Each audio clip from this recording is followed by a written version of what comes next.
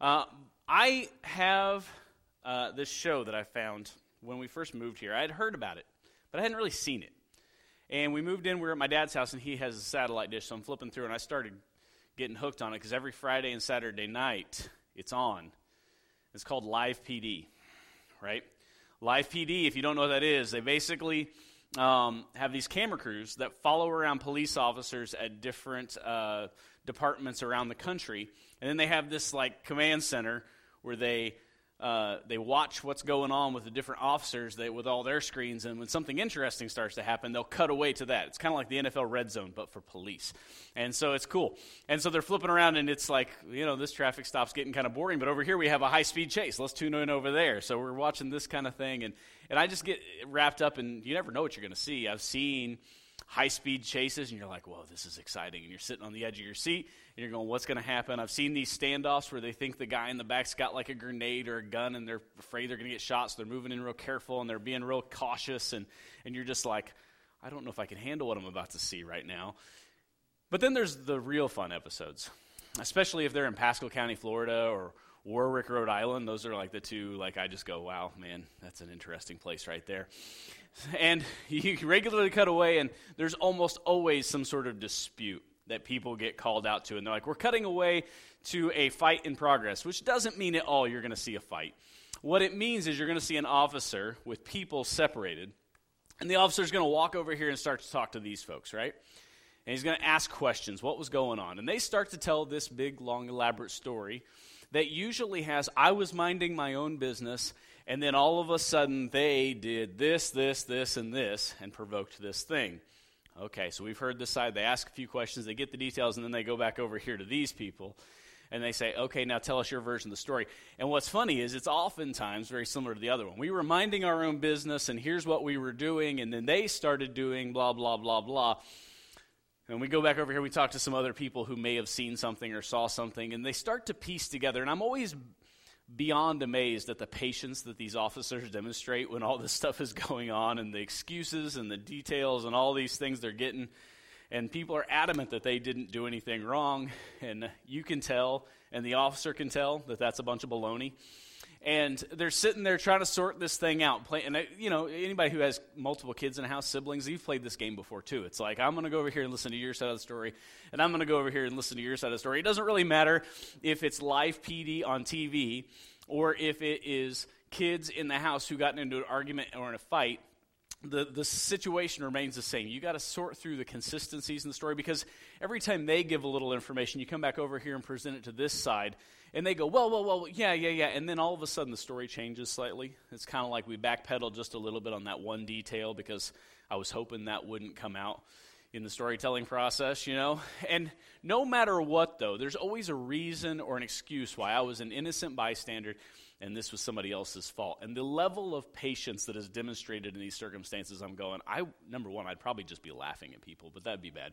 So, in the midst of all this, I love watching these shows. I love watching this stuff work out, but we talk about it there, and it happens all the time, and we mentioned last week that it happened a little bit in Genesis, the scripture that we were looking at. And I told you last week that as we read through that passage where God comes back into the garden, it's the same kind of thing. God, this good and gracious Father, comes back into a situation, and all of a sudden the kids are hiding, right?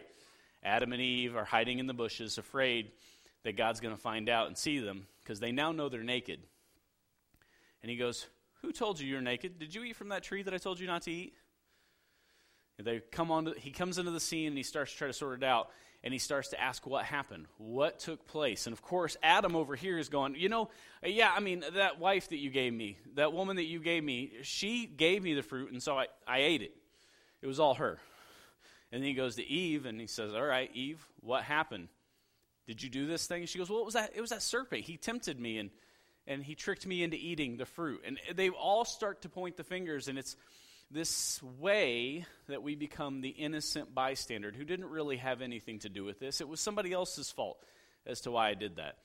It was somebody else's fault as to why that took place. And one more moment, one more little symptom starts to creep in, and we're going to talk about it in a little more depth this morning, the sickness of evil entering into the world. And we've been talking through this series. We talked about this idea of the differences between good and evil and how that's painted in this picture where God creates all that is good and evil enters into the world and breaks this system. And then now that evil has started to take hold of our hearts, what are the symptoms that are showing?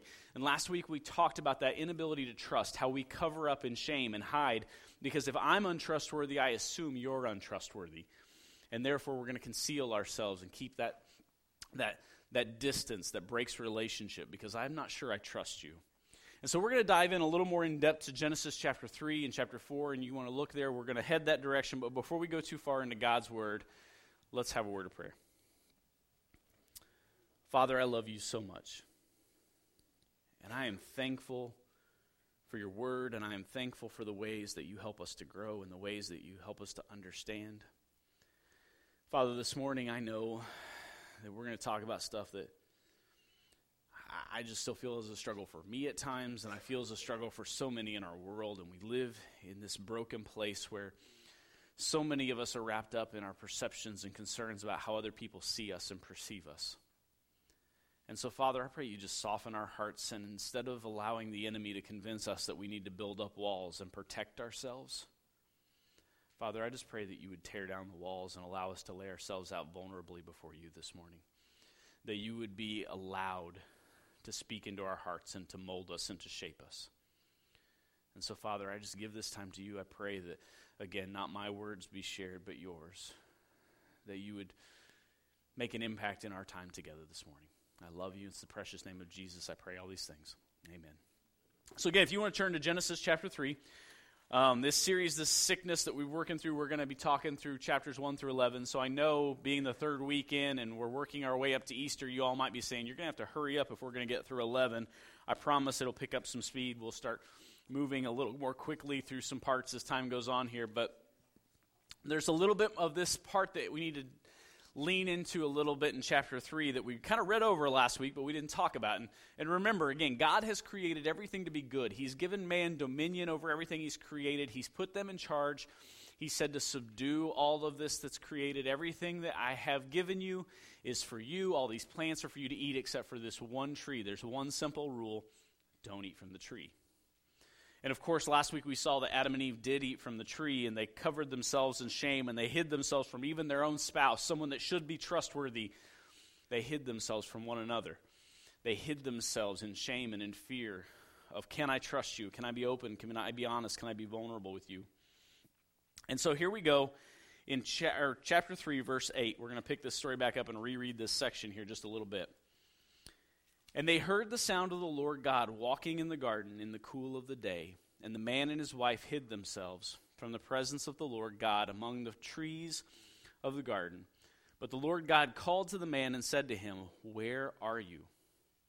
And he said, "I heard the sound of you in the garden, and I was afraid, because I was naked, and I hid myself." And he said, "Who told you that you were naked? Have you eaten of the tree of which I commanded you not to eat?" The man said, "The woman whom you gave to be with me, she gave me the fruit of the tree, and I ate."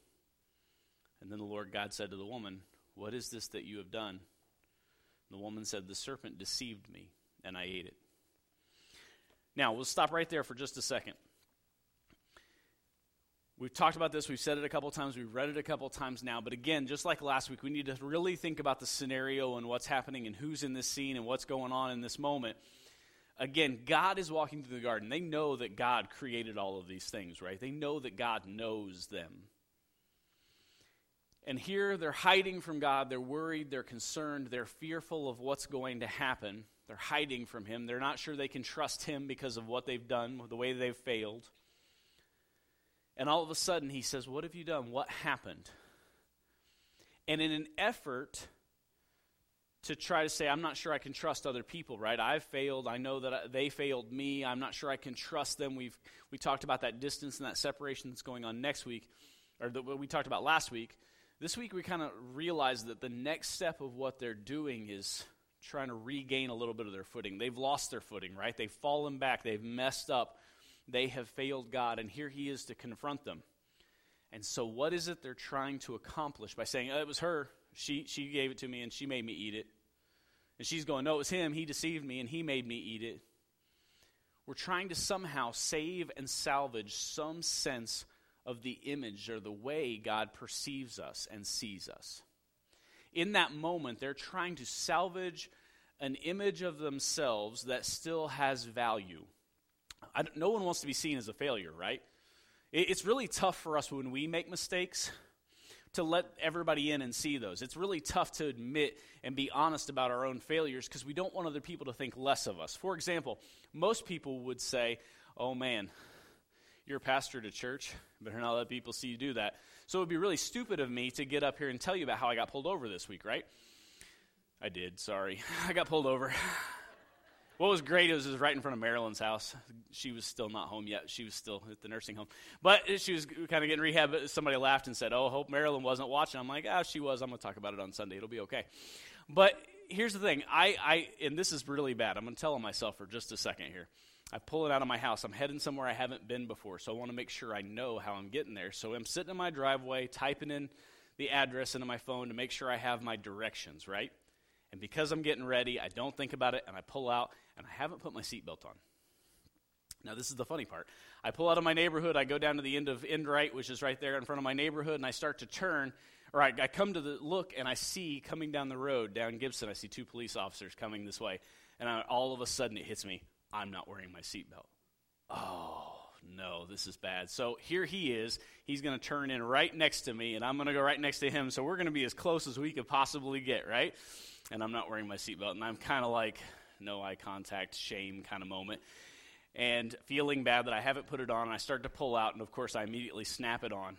And sure enough, I see him start to pull around, and he starts to come back after me. And I pull into that little church there across from Marilyn's house over on, the little Church of Christ there, and I'm sitting in the parking lot, and he comes up, and he goes, so do you know, he goes, give me your license registration. Yes, sir. Do you know why I pulled you over today?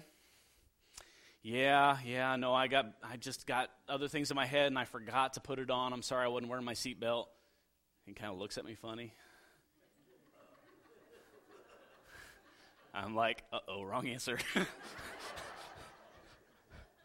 Wrong answer. He didn't notice the seatbelt. He drove right past me and didn't notice the seatbelt because I think what happened, this is just my guess, is I saw them coming, realized I wasn't wearing my seatbelt, and was so flustered in the moment about how I'm putting my seatbelt on, I never actually fully came to a stop at that stop sign and just kind of cruised around that corner. So I was being stopped because I didn't stop. And so we had I had a little laugh. I don't know. He didn't really laugh very much. But he was really nice, and he fortunately just gave me a written warning. But all that being said, that's not the kind of story you want to tell people, right? You're supposed to behave and obey the law, young man. Now, if I had gone out and robbed a store or something, maybe I probably wouldn't have told that story. But, right? We try not to tell things that make us look worse. We try not to make people think less of us. We try not to give them any reason to think that we are lesser than we are. We like to stay in this position of lifted up. We like to maintain this identity of people seeing us and recognizing something of value. And anything that diminishes that value, anything that makes them think less of us, I'd rather not talk about that, right? So in this moment, they feel like they've messed up. But they want to try to hold on to and preserve as much as they can, to hold on to as much of an image of themselves as is favorable, and therefore they start to point the finger and cast off the blame. Now, here's what's interesting. We're going to continue to move on from here. We're going to get away from Adam and Eve for a second. Because you think about it, kids, some of you have had kids in the house, you know that they learn from us, both the good and the bad, right? There's those stories that people hear. They understand that their road rage is getting out of control when their kids start yelling mean things at other drivers from the back seat. My son already at 3 years old is starting to recognize, Dad, why are they not going? The light's green. I'm going, yep, it is, son. I'm thinking about it. Trust me. It's like you know that you probably have said too much whenever they start to repeat the things that you're saying. Both good and bad. But you think about it, Adam and Eve have this sin that's entered their life. They have this insecurity, this brokenness, because that's really that word, insecurity, is really where we're going to land and talk about this morning. And this insecurity is this concept. If I said, If I'm building a tower, I feel a little insecure up here, right? I don't feel secure. It's the lack of security. If I'm standing on a little tower, a little platform that's real wobbly, I just kind of stack some books up and everything feels real shaky. Or have you ever tried to stand on an office chair? It's a really terrible idea with wheels and stuff. It's bad. You just don't really feel real secure on it, right? It's the same concept. We're building up this image of ourselves or who we want other people to perceive us as, and we're always concerned that it's a wobbly structure, that at any moment it might fall apart and they might actually see us for who we are. If you are living in an insecure way where you feel the guilt and the shame of what you've done, and you're worried about your guilt and your shame and who you are being found out, it only makes sense that it's going to be passed along to your kids, that they might pick up on some of that insecurity and start to live in the same way. And so if you keep moving on from here, this next section, God hands out the consequences. He tells the serpent what's going to happen. And there's this really interesting moment where God references that your offspring and her offspring are going to be at odds throughout history. But eventually her offspring, he's going to crush your head and you're going to bruise his heel. And there's this prophecy that's a little nestled in here. This is the first reference of something greater that's going to come where God is going to solve this problem of sin. It's right here in chapter 3 in the middle of these consequences. And God tells Adam, hey, you're still going to be working the soil, but you're going to grow nothing but thorns, and it's going to get really hard to produce food, and all of these things are going to become more challenging for Eve. You're going to have pain in childbirth, and it's going to be painful. But all of this said, he sends them out of the garden. He's not going to let them stay there anymore, but he gives them clothes. The first animals that we know of are killed for the sake of providing them skins. Sacrifice was made on their behalf to provide for them. And they're sent with these clothes made of skin out of the garden, and God says, you're not going to be allowed to stay here anymore. He puts an angel there with this flaming sword to cut them off from the tree of life to make sure they don't have access to this tree. Whatever it is, the significance of it's a whole nother conversation for another day. But here they are starting their life away from the garden, away from the perfection of everything God designed. And they have kids. Starting in chapter 4, it says this. Now Adam knew Eve, his wife, and she conceived and bore Cain, saying, I have gotten a man with the help of the Lord. And again she bore his brother Abel. Now Abel was a keeper of sheep, and Cain a worker of the ground. In the course of time, Cain brought to the Lord an offering of fruit of the ground. And Abel brought of the firstborn of his flock and their fat portions. And the Lord had regard for Abel and his offering, but for Cain and his offering he had no regard. Now, this is one of those stories that I remember from the earliest days of Sunday school, people telling me this story. And I still remember the way it was told. It was kind of this, Cain really didn't give a very good offering, and Abel gave the best of his offering, and so God was upset with Cain because Cain didn't give his best, and so therefore God was angry at Cain, and then Cain was mad that God was angry at him, and so he got jealous and frustrated and killed his brother. And this is kind of the way the story is presented. But I want us to read carefully what happens here in this picture of who God is, because it also tells us a lot about Cain's heart. It says that in the course of time, Cain, starting in verse 3, brought to the Lord an offering of fruit of the ground.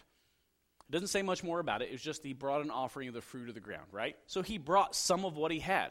He brought an offering to the Lord, giving of some of the things that he had produced. However, Abel also brought of the firstborn of his flock and of the fat portions. In this culture, firstborn is a big deal. I say in this culture, we're beginning a culture, but here we go. It's a big deal to have these firstborn, the first products of their labor, the fat portions, this healthier version of the livestock.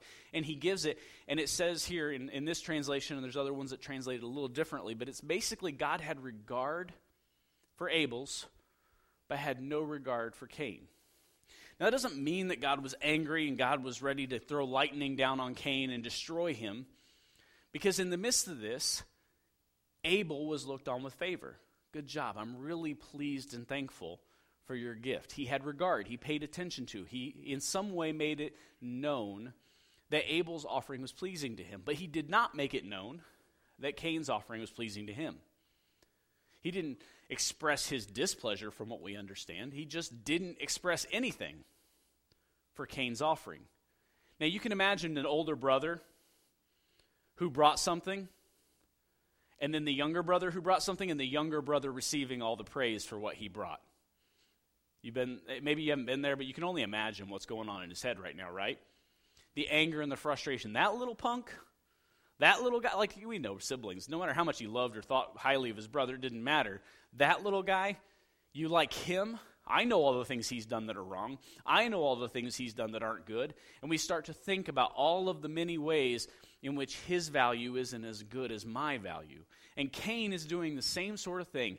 He's trying to hold on to this image he has of himself and cast down the image of his brother so that his brother is viewed as less than, right?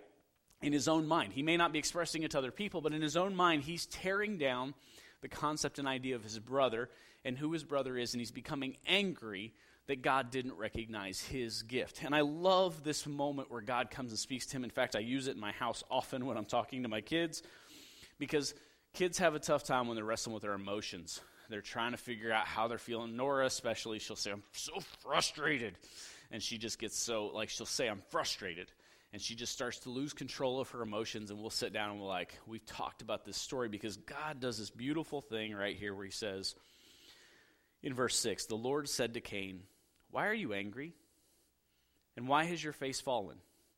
If you do well, will you not be accepted? And if you do not do well, sin is crouching at the door. Its desire is for you, but you must rule over it. He's in essence saying, hey, buddy, it's pep talk. You have the ability to do right. I know you do. You have all the opportunity to do the right thing. And you can give me a better offering. You can understand and learn from this moment and give me something good. But right now, your emotions and your feelings and how you're experiencing this feeling about your brother is sin crouching at your door waiting to consume you and take control of you, and it wants to devour and destroy you. But you have the ability to rule over it. You have the ability not to care about this balancing act that you're trying to do in your own head, this justification of how you're feeling and what's going on in this moment. Because I can only imagine what Cain's doing. Because I've been there. I've seen other people be there. We're trying to think of all the reasons he didn't deserve it, and I do. When in reality, Cain knows that his gift wasn't as generous and selfless and giving as Abel's. He knows he didn't give the best of his ground, of what was produced in the ground, of his fruits and his vegetables. He didn't give the best of everything he had. He gave some of it. And he knows that his brother gave some really great gifts. And so ultimately, deep down in his heart, he knows. He knows his own brokenness. He knows his own faults. He knows his own failures. But he doesn't want that to be the image that other people see. He doesn't want that to be how he's known. He's angry and frustrated because he knows he had the ability to do what was right, and yet at the same time, he's just angry and frustrated and doesn't know how to handle his feelings at the fact that his brother, his little brother, this little guy, did it the right way. And all of a sudden, we see this picture being painted of another way evil and sin just creep in a little more into our lives. Because people will try to regain what we've lost. Our own goodness, our own innocence, our own image that is favorable and pleasing to other people. We want to be seen with favor. We want to gain the acceptance of other people. We've lost that favor with God, and we're trying to hold on to as much of this concept of us being a good person as we can muster. And so we hear people say, like we mentioned a couple weeks ago, I'm a pretty good person. Ultimately, deep down, we know the brokenness.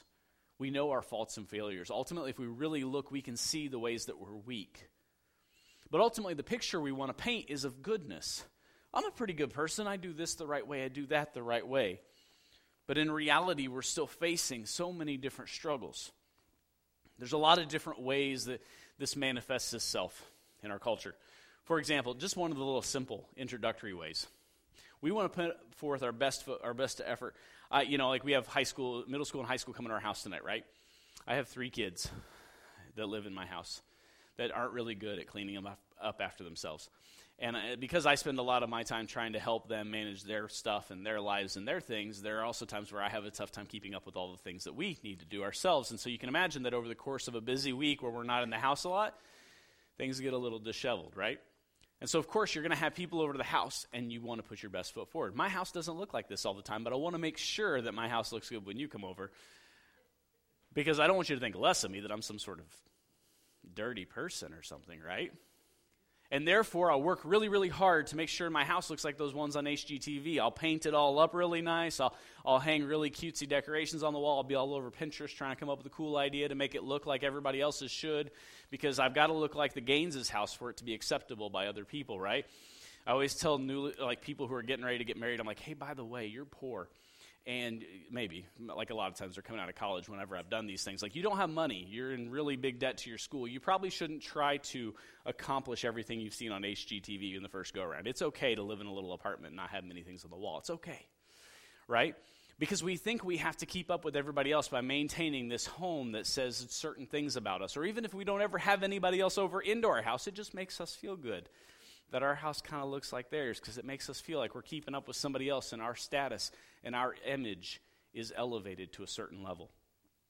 Jobs. We work jobs. We stay really busy trying to make a lot of money, and some of us gauge our wealth or our value off the paycheck that we make, or off the promotions that we've gotten, or how necessary we are in the workplace, and we're really proud of our accomplishments. And the sad thing is in the midst of this, we can work really hard to keep all these things. That doesn't mean they're bad. It isn't bad to maintain a good house. It isn't bad to work hard at your job.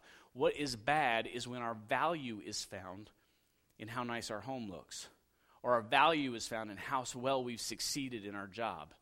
And we are working so hard to achieve these things that we neglect the most important things. Sometimes our family. Oftentimes our relationship with God and the time we commit and devote to His cause and His gospel. The things that are going on around us, because we're worried about what other people will think. We have to maintain certain levels. You look in the workplace, sometimes I see people in positions where they see themselves, they need to be needed, right? And because I need to be needed in this venue, I don't want other people to know that I may not have an answer or a solution to this problem that's come up in the workplace. Yeah, one of my team members had a pretty good idea, but I'm the boss, and if I let them have a good idea, man, people are going to think that they might be more valuable than me. And so I've seen bosses squelch good ideas because they have to be the smartest person in the room with all the answers. And it's one more way that insecurity seeps in and keeps us from overall investing in the health and well-being of something bigger than ourselves, because we're trying to protect our own image. Some of us feel this weakness in this spot where we have to be needed in other ways. Maybe it's taking care of kids. And, I've seen parents that helicopter over their kids and, they need me to clean their room. They need me to wash their hands. They need me to do this. They need me for this and that and the other. And I'm involved in everything they do, to the point where the kid's going, sweet, I got a maid. I don't need to learn any of this stuff because she'll just do it for me. It's great. Just keep going. And all the while we're causing detriment and harm to somebody else, and ultimately to a bigger picture down the road, because I need to be needed. I need to have value. If they don't need me, what's my identity? Who am I? What's my value in this world and in this place? Maybe even sometimes it's here within these walls, or other places that we serve or invest. I need to be needed. I need to be valued. And so the way I serve, I do this all the time, and I'm the one who does it. And no one could probably do it just like me. It kind of goes back to that boss mentality in the office place, right? And therefore, we never train anybody else up to go with us, to learn how to do the things we do, or to go meet the people we meet. We want to be needed, and therefore we never raise up anybody else to take hold of those reins and to do those things as well as we do. Or oftentimes it's that need to be right. The need to have all the answers, just like we talked about with the boss, needing to know all the right things, but our knowledge and our perception, we live in a world where everybody has to be right. Arguments are happening all over the place. People are getting offended left and right because you don't see things the same way I do. Right? And therefore, we look at the situation and we say, nope, I need to be right, because if I'm wrong, man, what kind of value does my life have if I'm wrong on this subject? And we start to feel this insecurity. If I'm wrong about this, I could be wrong about that and about that and about that. And so we don't really ever admit that we're wrong. We just dig in that much deeper and entrench ourselves in, no, I'm not willing to hear other perspectives. I'm not willing to hear other sides of the story. I'm just going to say that I'm right no matter what. And more people dig into these entrenched sidelines of saying, no, I need to be right. And that doesn't just happen out in the world and on social media and in politics. It happens sometimes even in our own walls when I need to be right about what a service has and doesn't have. I need to be right about what Scripture says here versus that church down the street who says that it says something different. I need to be right, because if I'm wrong, man, what's that do to the rest of me? And all the while, this whole list, I could go on and on and on and come up with other examples and ways that we hold on to our images, our understanding of who we are. We are creating an image of ourselves that we want lifted up and we want held in a high esteem and a high position. And the problem is we've forgotten how the book started. God created man in his own image. In the image of God, he created them. Male and female, he created them. We were created in a perfect and beautiful image, the image and likeness of God. But that was broken when we chose sin, and evil has entrenched itself in us so deeply that now we say, no, you don't need that image.